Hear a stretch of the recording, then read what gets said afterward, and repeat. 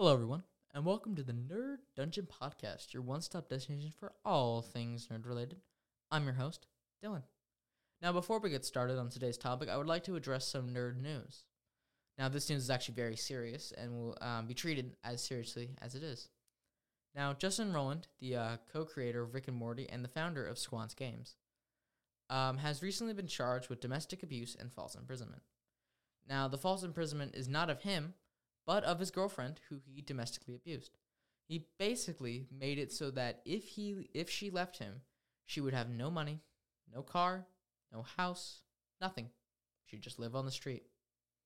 And that is terrible. And while doing that, domestically abused her. Now, of course, Adult Swim and Squanch Games saw this and have completely cut ties with him, meaning that he will no longer voice the characters of Rick and Morty and all the other characters of that show, and will no longer be the head writer of that show. Squanch Games was taking him out after his most recent game, High on Life, was the number one game on Xbox for several months. Now, this is actually quite serious. I've been a fan of Rick and Morty for a long time, and I've kind of actually grew tired of Justin Roiland's style of comedy. For those who don't know what his style of comedy is, his style of comedy is basically making fun of a popular thing and then pointing to the fourth wall. Let me give you an example. In a scene in his video game High on Life. So High on Life is a game where basically aliens invade, world, and it's not like an alien world, kind of like an alien civilization. And you have talking guns that are just like Justin Roiland's characters, basically. So in the opening thing, if you pause the game and unpause it in the middle of a firefight, the gun will just like cuss you out. It'd be like, "What the heck are you doing? Why are you pausing during a gunfight? Are you mad, man? Look at this idiot here. Can't do a gunfight. Wow, you have to take a break there, Charlie." Like it's stuff like that. And that stuff's it's kind of fun, it's a cool little detail. But that's what the whole game is. The whole game is just like breaking the fourth wall that it's a video game. And honestly, I mean, that's cool. It hasn't really been done, but Rick and Morty, when it came out in 2013, was so original. A TV show that basically poked fun at the fourth wall a lot in an animated format. But now it just grew tiresome with shows like Velma, which I'll get into in a later episode, basically just, taking the formula and making a bad name for Rick and Morty. Now, Justin Roiland's basically taken over a lot of it, and now that he's gone, everyone's going to have to find new voice actors, new writers. And it's going to be weird, but I'm glad that he is charged with this, and that I really hope that whoever was domestically abused and false imprisoned by Justin Roiland gets the help they need and comes out of this, all right. Doesn't have any trauma behind it or anything like that. Now, on a much lighter note, today's episode is about the behind the scenes of The Wizard of Oz and the horrors that ensued behind it. Now, The Wizard of Oz is by no doubt one of the most iconic movies in history. It is actually, from the Library of Congress, it is the most watched film in history of probably couple 100 million movies that have been released throughout history. It is the most watched one. That's all. That's just crazy. It is also one of the only movies to come out of the 30s that is still one watched by kids today, still referenced, and everyone knows what it's from. It's so iconic, and it's real. I actually like it. I haven't watched it in a couple years, but it's really interesting, honestly, to me. And I wanted to find more stuff about it. So what I did was I did some research, and I found out about the horrors that went behind here. Now, there's some YouTube videos on it, but I wanted to give my own personal take. It's going to be kind of serious, but I'm going to have some fun with it. We're going to have some snapback, kind of comedy, not overly serious, just, occasionally some one-liners in there to lighten the mood, because we're going to get into some pretty serious topics here. I mean, it is terrible, all the stuff that happened. All right. I had to take a deep breath so I can have a calm voice for this. Now, it all begins in the 1930s. Now, the 1930s, of course, had the Great Depression. And, the world was the United States was basically just in ruin. From the Great Depression, stock market crash, everything is just terrible there. No one really has money for food or anything, or has money for food, but nothing else. Businesses are being shut down, houses are being repossessed. So people escape to the cinema to forget for a couple hours the misery of the real world. it is estimated, and this isn't like, some people went there. It is estimated that 1/2 of the U.S. population in the 1930s went to the theater a week. Think about that. 50% of the U.S. population went to the theater at least once during the week. And to put that into perspective, today it's 1/10 of the U.S. population. Here it's 50. That's just crazy to think about, honestly. And, at this time, then Hollywood was booming because of the business. And there was no studio bigger than MGM. Now, MGM, you may not know that much. It's kind of fallen out of, the limelight. MGM is responsible for creating Tom and Jerry. Is one of the most notable things for you young kids. Another thing is they created the James Bond movies. They took the books and they created the movies. Now, I love James Bond as a kid. I love Tom and Jerry. I love everything. I love Wizard of Oz as a kid. I love everything. I love everything. I'm saying I love everything a lot. Wow. I'm just kind of astounded by all this stuff, so I'm sorry if I repeat myself a couple times. So basically, they were just the top dog. I mean, at the time in the 30s, MGM had 1/3 of all the Oscar nominations in history.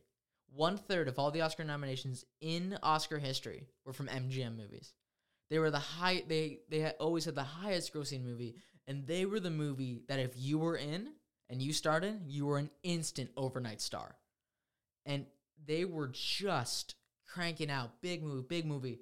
But there was a stop in 1938 when the release of Walt Disney's Snow White and the Seven Dwarfs came out. Now to put into perspective, many people don't know how big this movie was at the time. This was the first ever theatrically released animated movie, like widespread. It was the first ever color cartoon theatrically ever released. It was the highest grossing movie of that year and was nominated for Best Picture. It is crazy how big this movie was. It is like there's no movie to come close to it. Any Marvel movie that comes out will not be close to the level of crazy this movie was. And it showed a world of wonder and color and had so much care. And it was the first time ever that MGM was not the highest grossing film of that year. And they saw why it was so popular, and it was the world of wonder. So what they did was they bought the rights to the popular children's book, The Wizard of Oz. And then hell begins. The filming for Wizard of Oz began in October of 1938 and ended in March of 1939. A pretty short production run, honestly, for filming a movie of this scale and magnitude. Now, there are many reasons why The Wizard of Oz is so iconic, the story, the everything. But one of the main things was that it was one of the first ever movies to take advantage of Technicolor. Now, it was not, despite popular conception, The Wizard of Oz was not the first ever movie to be in color. It was, however, one of the first ever movies to use color to their advantage. They used the color to make the world pop and be wonderful. And you could see it in there with the beautifully painted backgrounds, all the flowers are crazy colors, all the munchkins have, like crazy colored coats. They really took advantage of it. But there was a problem with Technicolor. You see, how Technicolor works is, I took a film class last year, so I learned how Technicolor works. Basically what they do is, it took the exposure of light in a shot and used it to break apart the colors into three main ones: red, blue, and yellow. And then what it would do is, depending on the shade, it would basically mix the colors to make that shade. Now, this means that actually a lot of popular costumes seen on color at the time were not actually that color. A main example is the Superman costume for the 1930 Superman TV show, live-action TV show. Now, Superman's the iconic, red and blue, but the suit was actually dark blue on the bottom and black and gray in the front. This was because it made the colors look more like red and blue. So they didn't have that problem, but there was a problem with the lighting part of it. Because of the amount of complex colors in this movie, it had to have extreme amounts of lighting. Every single set on the four corners on the top were covered in lights. The entirety circled the square so much. But the problem was that lights produced heat basically, at the time, and they still kind of do now, but they produced a lot of heat back then. This made every single set have the average heat of 100 degrees Fahrenheit, or as we call it, nowadays, a Florida winter. Imagine that. So imagine being the actors here, okay? Now, the production run was for 22 weeks, 6 days a week, from 4:30 a.m. to 7 p.m. You are spending over 12 hours on a 100-degree set doing scenes over and over and over again. And there's going to become some problems. But the worst part of this thing is about the costumes and the complexity of all the costumes, making it even harder for all the characters. Now, let's start with Scarecrow. Now, Scarecrow actually got off the easiest of the costumes. So, Scarecrow was portrayed by Ray Bolder, a very good actor, actually. I've seen him in some other comedic movies from that time. He was a very good actor, very good, very talented. He's got some good timing with him. So, what happened was he would show up and basically sit in a chair for 1 hour as they glued the latex Scarecrow mask to his face. And that's not like applied like a rubbing alcohol or something like that to make it stick. They used real glue, Broadway glue. Not like the Broadway glue now. They used like real tough glue, like a glue factory, to glue it onto his face. And he would have to slowly peel it off at the end of the day. So for over 12 hours, he sat with a thing latex glued to his face. One problem with also the latex is that his pores were trapped under there, making him unable to sweat. Because the pores cannot escape the sweat, so they just store it in there. This made his body heat dangerously high, because the sweat could not release, the heat through the sweat, basically. As that's not how it works, but you know what I'm saying. Yeah, because they couldn't release sweat, his body heat was extremely high and dangerous. But that is sadly, not the worst. There were several stagehands who had to seek medical attention due to the heat, also sadly not the worst. One of the worst was Tin Man. Now, Tin Man was originally portrayed by Buddy Eason. He portrayed the Tin Man for 9 days before being hospitalized with a severe reaction to the Tin Man's makeup. The Tin Man's makeup, basically how they made him, light, colorful silver, was that they used aluminum powder. They took aluminum and crushed it into a powder and rubbed it onto his face. Now, anyone with any idea of aluminum knows that aluminum is pretty dangerous for the skin when applied to it. But, by the way, they were very well knowledgeable about that at the time. But it, looked good in color, Oh, man. Now, because of this, sadly, Buddy was hospitalized after 9 days, and it infected his lungs. It basically coated his lungs in aluminum powder. And he survived goodly, but his lungs were almost permanently damaged. And the worst part of this was they fired him afterwards. 9 days, hospital for 2 weeks, has permanent lung damage. They fired him. And the worst part was, didn't get any credit in the credits for portraying him for 9 days, and he didn't even get paid. Didn't get paid. It's the worst, Now, Jack Harlow took the role of the Tin Man afterwards, obviously not heeding the warnings. Another problem was that the suit was extremely stiff. Your knees could not bend in the suit because they basically just took metal, wrapped it around in a circle, and it could not bend. Now, they were filming for, like I said, over 12 hours. You cannot sit for over 12 hours. So what they made was they basically took a wooden plank and adjusted it to roughly, from what I'm looking at in these images here, I'd say about 100 and maybe, I'd say ballpark 113 degrees, enough that there's a slight tilt and relaxation. And he would just lean on that for about a little bit in between takes. But sadly, it gets worse. Every single one's just going to get worse. And it's terrible. We got to talk about the Lion. So, Burt Lohr, who portrayed the Lion, also a great actor. I'm going to say everyone who's a great actor here, He was great in a lot of things. Very good actor. Now, for those who don't know, actually, the lion costume was made from the skin of a real lion. They skinned a lion, and they made it into a suit, Now, the lion's skin weighed 60 pounds. But with additional padding, it weighed 100 pounds. So Burt had to carry for over 12 hours, 100 pounds, in 100-degree sets. He would apparently be drenched in sweat within 2 minutes of putting on the suit. and would have to take several breaks in between takes, take off the coat, and just feel like have normal heat. His prosthetic mask that he also wore for the lion costume made him unable to eat solid foods while wearing it. So they ground up his food into a liquid and fed it to him in a straw. But after a couple weeks, he decided not to do this and decided to take an hour out of every day to take it off just so he could eat his lunch. Now, you may think that's bad, but we're about to have the worst here. I guess second word. Actually, they're both tied for pretty bad. Margaret Hamilton. Now, Margaret Hamilton is a very fine actress. She's probably, of all these people, probably my favorite. She's been in a lot of really good movies. Amazing singer, amazing talent. And she sadly passed away, but she is a amazing talent.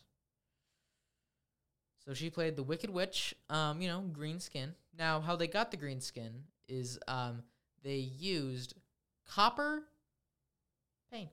Sorry, copper powder, yep. Copper powder. So they ground up copper. It's green now because of, I guess that's sort of how it works. They add something else to it, but at its base, it's copper, ground up copper, and applied it to her skin. You know, anyone with the slightest thing of copper, along with aluminum, is that it's dangerous when it's in a powder form and can seep into your pores on your skin. They knew it at the time, too. Didn't care, gotta get that green color. What are you gonna do, So she was unable to perform the most menial of tasks, actually, because of this greenness, because she couldn't touch anything because it would leave green marks all over whatever she touched. So she had to have stage hands help her do the most menial of tasks, including using the bathroom. That was like the one that she cited as the most odd. She had to have 2 people help her use the bathroom every time she had to. But the green paint actually gets worse because for several months after the production ended, it left a greenish tint in her skin. And not like a slight thing, a pretty severe one. And according to her, her child was terrified of her. Her child looked at her and would just kind of cry for a little while until she got used to it. And her child was like roughly a baby, I think, at the time. That is terrible. And it gets much worse for Margaret Hamilton. And it all begins on December 12th of 1938. They're filming the Munchkin scene. The opening Munchkin scene, the scene, we are the Munchkins, all that. And she appears, big thing of smoke. Scene goes on. I'll get you and your little dog, too. And what she does in the movie, cloud of smoke and fire comes up, and she's gone. Now, they do one take. It works perfect. Everything is going great. Everything is going grand. But the director wants to do it one more time. Fine. It's very common for directors to do multiple takes, even if the first take is good. Get different angles, maybe try out some different blocking. It's perfectly normal. So no one really minded. Now, how the stunt worked was that the smoke would come up. She would then go off stage real fast, and then the fire would come up. Sadly, a pyrotechnics manager was not paying attention and accidentally hit the fire button. No smoke. And the fire merged with the copper paint and gave her second-degree burns on the right side of her face and her entire right hand. Now, for those who don't know, second-degree burns basically just causes the skin to dissipate. Now, she didn't have it on the face, but on her hand, I believe she had third degree, skin was gone. But the worst part of this is not that.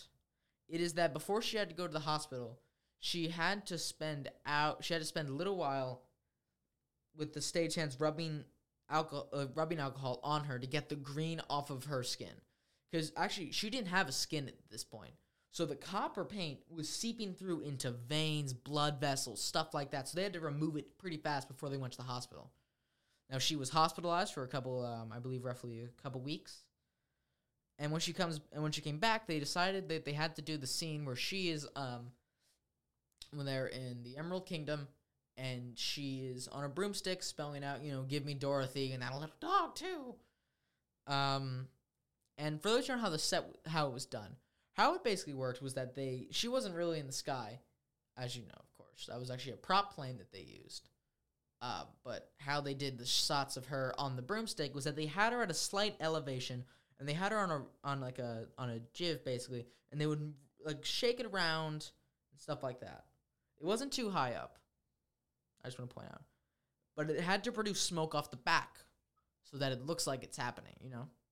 So she refused to go anywhere near anything with pyrotechnics. So they had her stunt double do it. Okay, common thing that an actor doesn't want to do it because of some problem, maybe a fear. It's very common in movies. So they had the stunt double do it. Now her stunt double gets up on there, does the scene, and it explodes. Now the stunt double is alive and is falling roughly about 10-ish feet and lands on the pavement. She is not dead. She is happily still alive. But sadly, the entirety of her skin basically rubbed off on there. Not all of it, but a good chunk of it. And several broken bones the way she landed. And the worst part of this is that, but also how much they paid her for that one stunt she did. Now, stunt doubles now make a good amount of money due to unions and all that. At the time, for that one stunt and basically life-altering damages to her, she was paid by adjustment of inflation. That today, basically, what I mean is today, the money she was given is worth $835 for that. For basically just her life being ruined. Her arm never worked again. Her arm was permanently broken because the tendons in between there was snapped clean. The bone was still there, so it was still connected, but she could never use her arm again. Her career was done too because no one's going to hire a one-arm stunt double because they're supposed to look like the actors. Luckily, her husband was also a famous producer, so they were all right with money. But it's very sad what happened to her. And now we got to go on to the next one, which is Dorothy Hamill, the person who played Dorothy. Haha. How funny. Now, Dorothy Hamill was a child actress, one of the most famous people at the time. Most famous people in the entire world at that time. Amazingly talented, got amazing music. But we're going to talk about the stuff going on behind the scenes with her. At a young age, she overheard, as you all know, child actors normally don't end up that well in life due to the amount of pressure and the fact that you'll never amount to anything more than what you did as a kid. She overheard a couple producers talking, basically calling her, when describing her, saying that fat pig.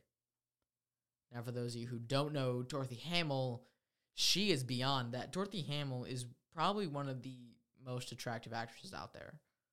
At the time, she was the most attractive one out there. And I see maybe if you put her up against the others now, she was probably one of the most attractive ones now, honestly. She's gorgeous, So she developed a severe eating disorder and all that. Another problem, though, was that because in the book, Dorothy is depicted as roughly an 8-year-old girl, pre-puberty, basically, she had to wear a very extremely tight corset to get rid of her mature figure, is how they place it in this article. Mature figure, yes. This was excruciatingly painful. It rubbed down on her ribs and caused some damage to there while doing it. So what they would give her painkillers. Roughly a couple months of taking painkillers every day. She got an addiction to them and started trying out other drugs. In 1969, she was found dead in London in her bathroom. She was found by her husband. She was only 45 years old. It's terrible, and it's like that for hundreds of child actors now. Only a few escape it, really. But when she was filming The Wizard of Oz, she was apparently tossed around by the producers. I'm not going to say the word because I'm pretty sure I'll get taken down or it will be explicit.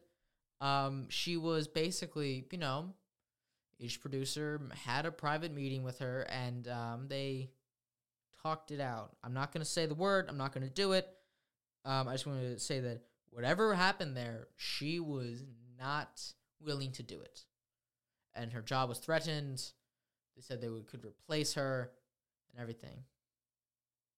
It's roughly that it happened to her roughly about 20 to 30 times in the production of Wizard of Oz.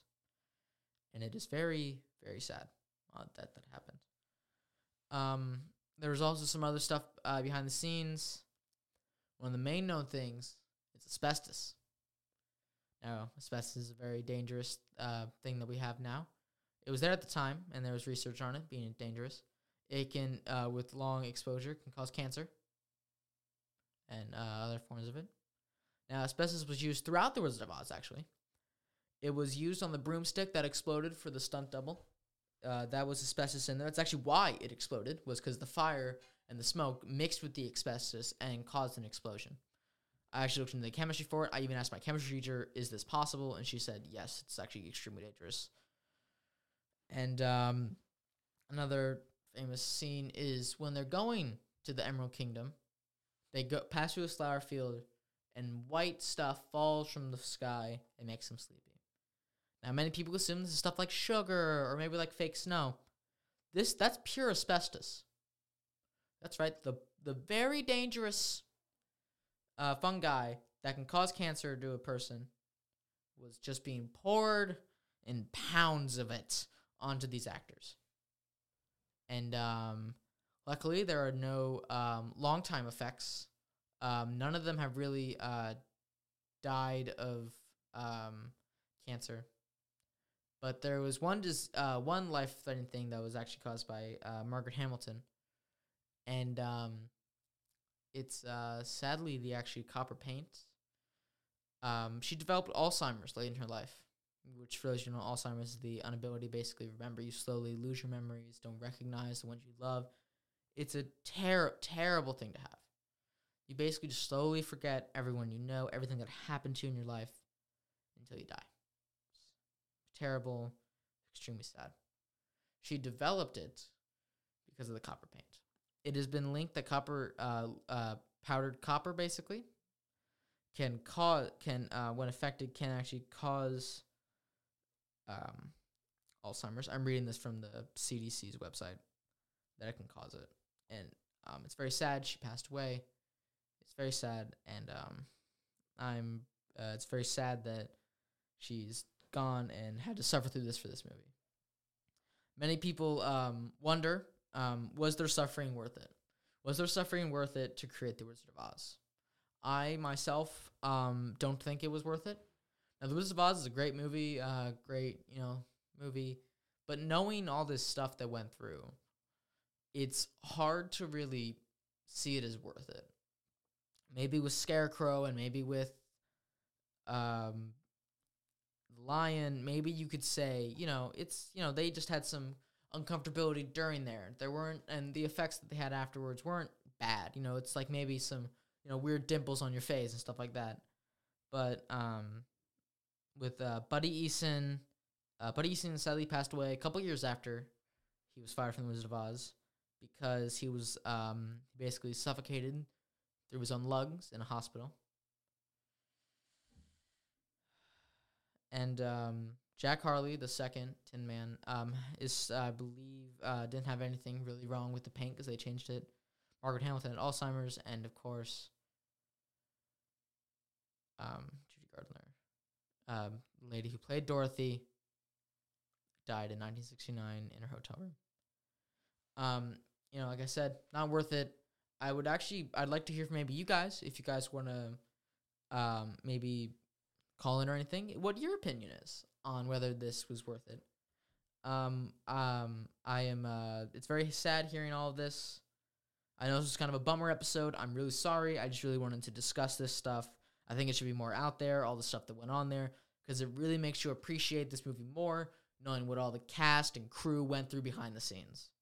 And I'm going to watch this movie tonight, and I'm going to look at this and say, wow, they suffered a lot to make this movie. And I'm happy that this movie is loved by millions because of their suffering. That sounds wrong. What I mean, you know what I mean, is that I'm glad that this movie was not unrecognized for their suffering. Thank you for listening. Remember, Follow us on wherever you listen to us. Maybe leave a review if you want. And have a wonderful day, everyone. I'm sorry if I really bummed out your day. Just have an absolutely wonderful day, and I hope everyone's doing good. All right, goodbye, everyone.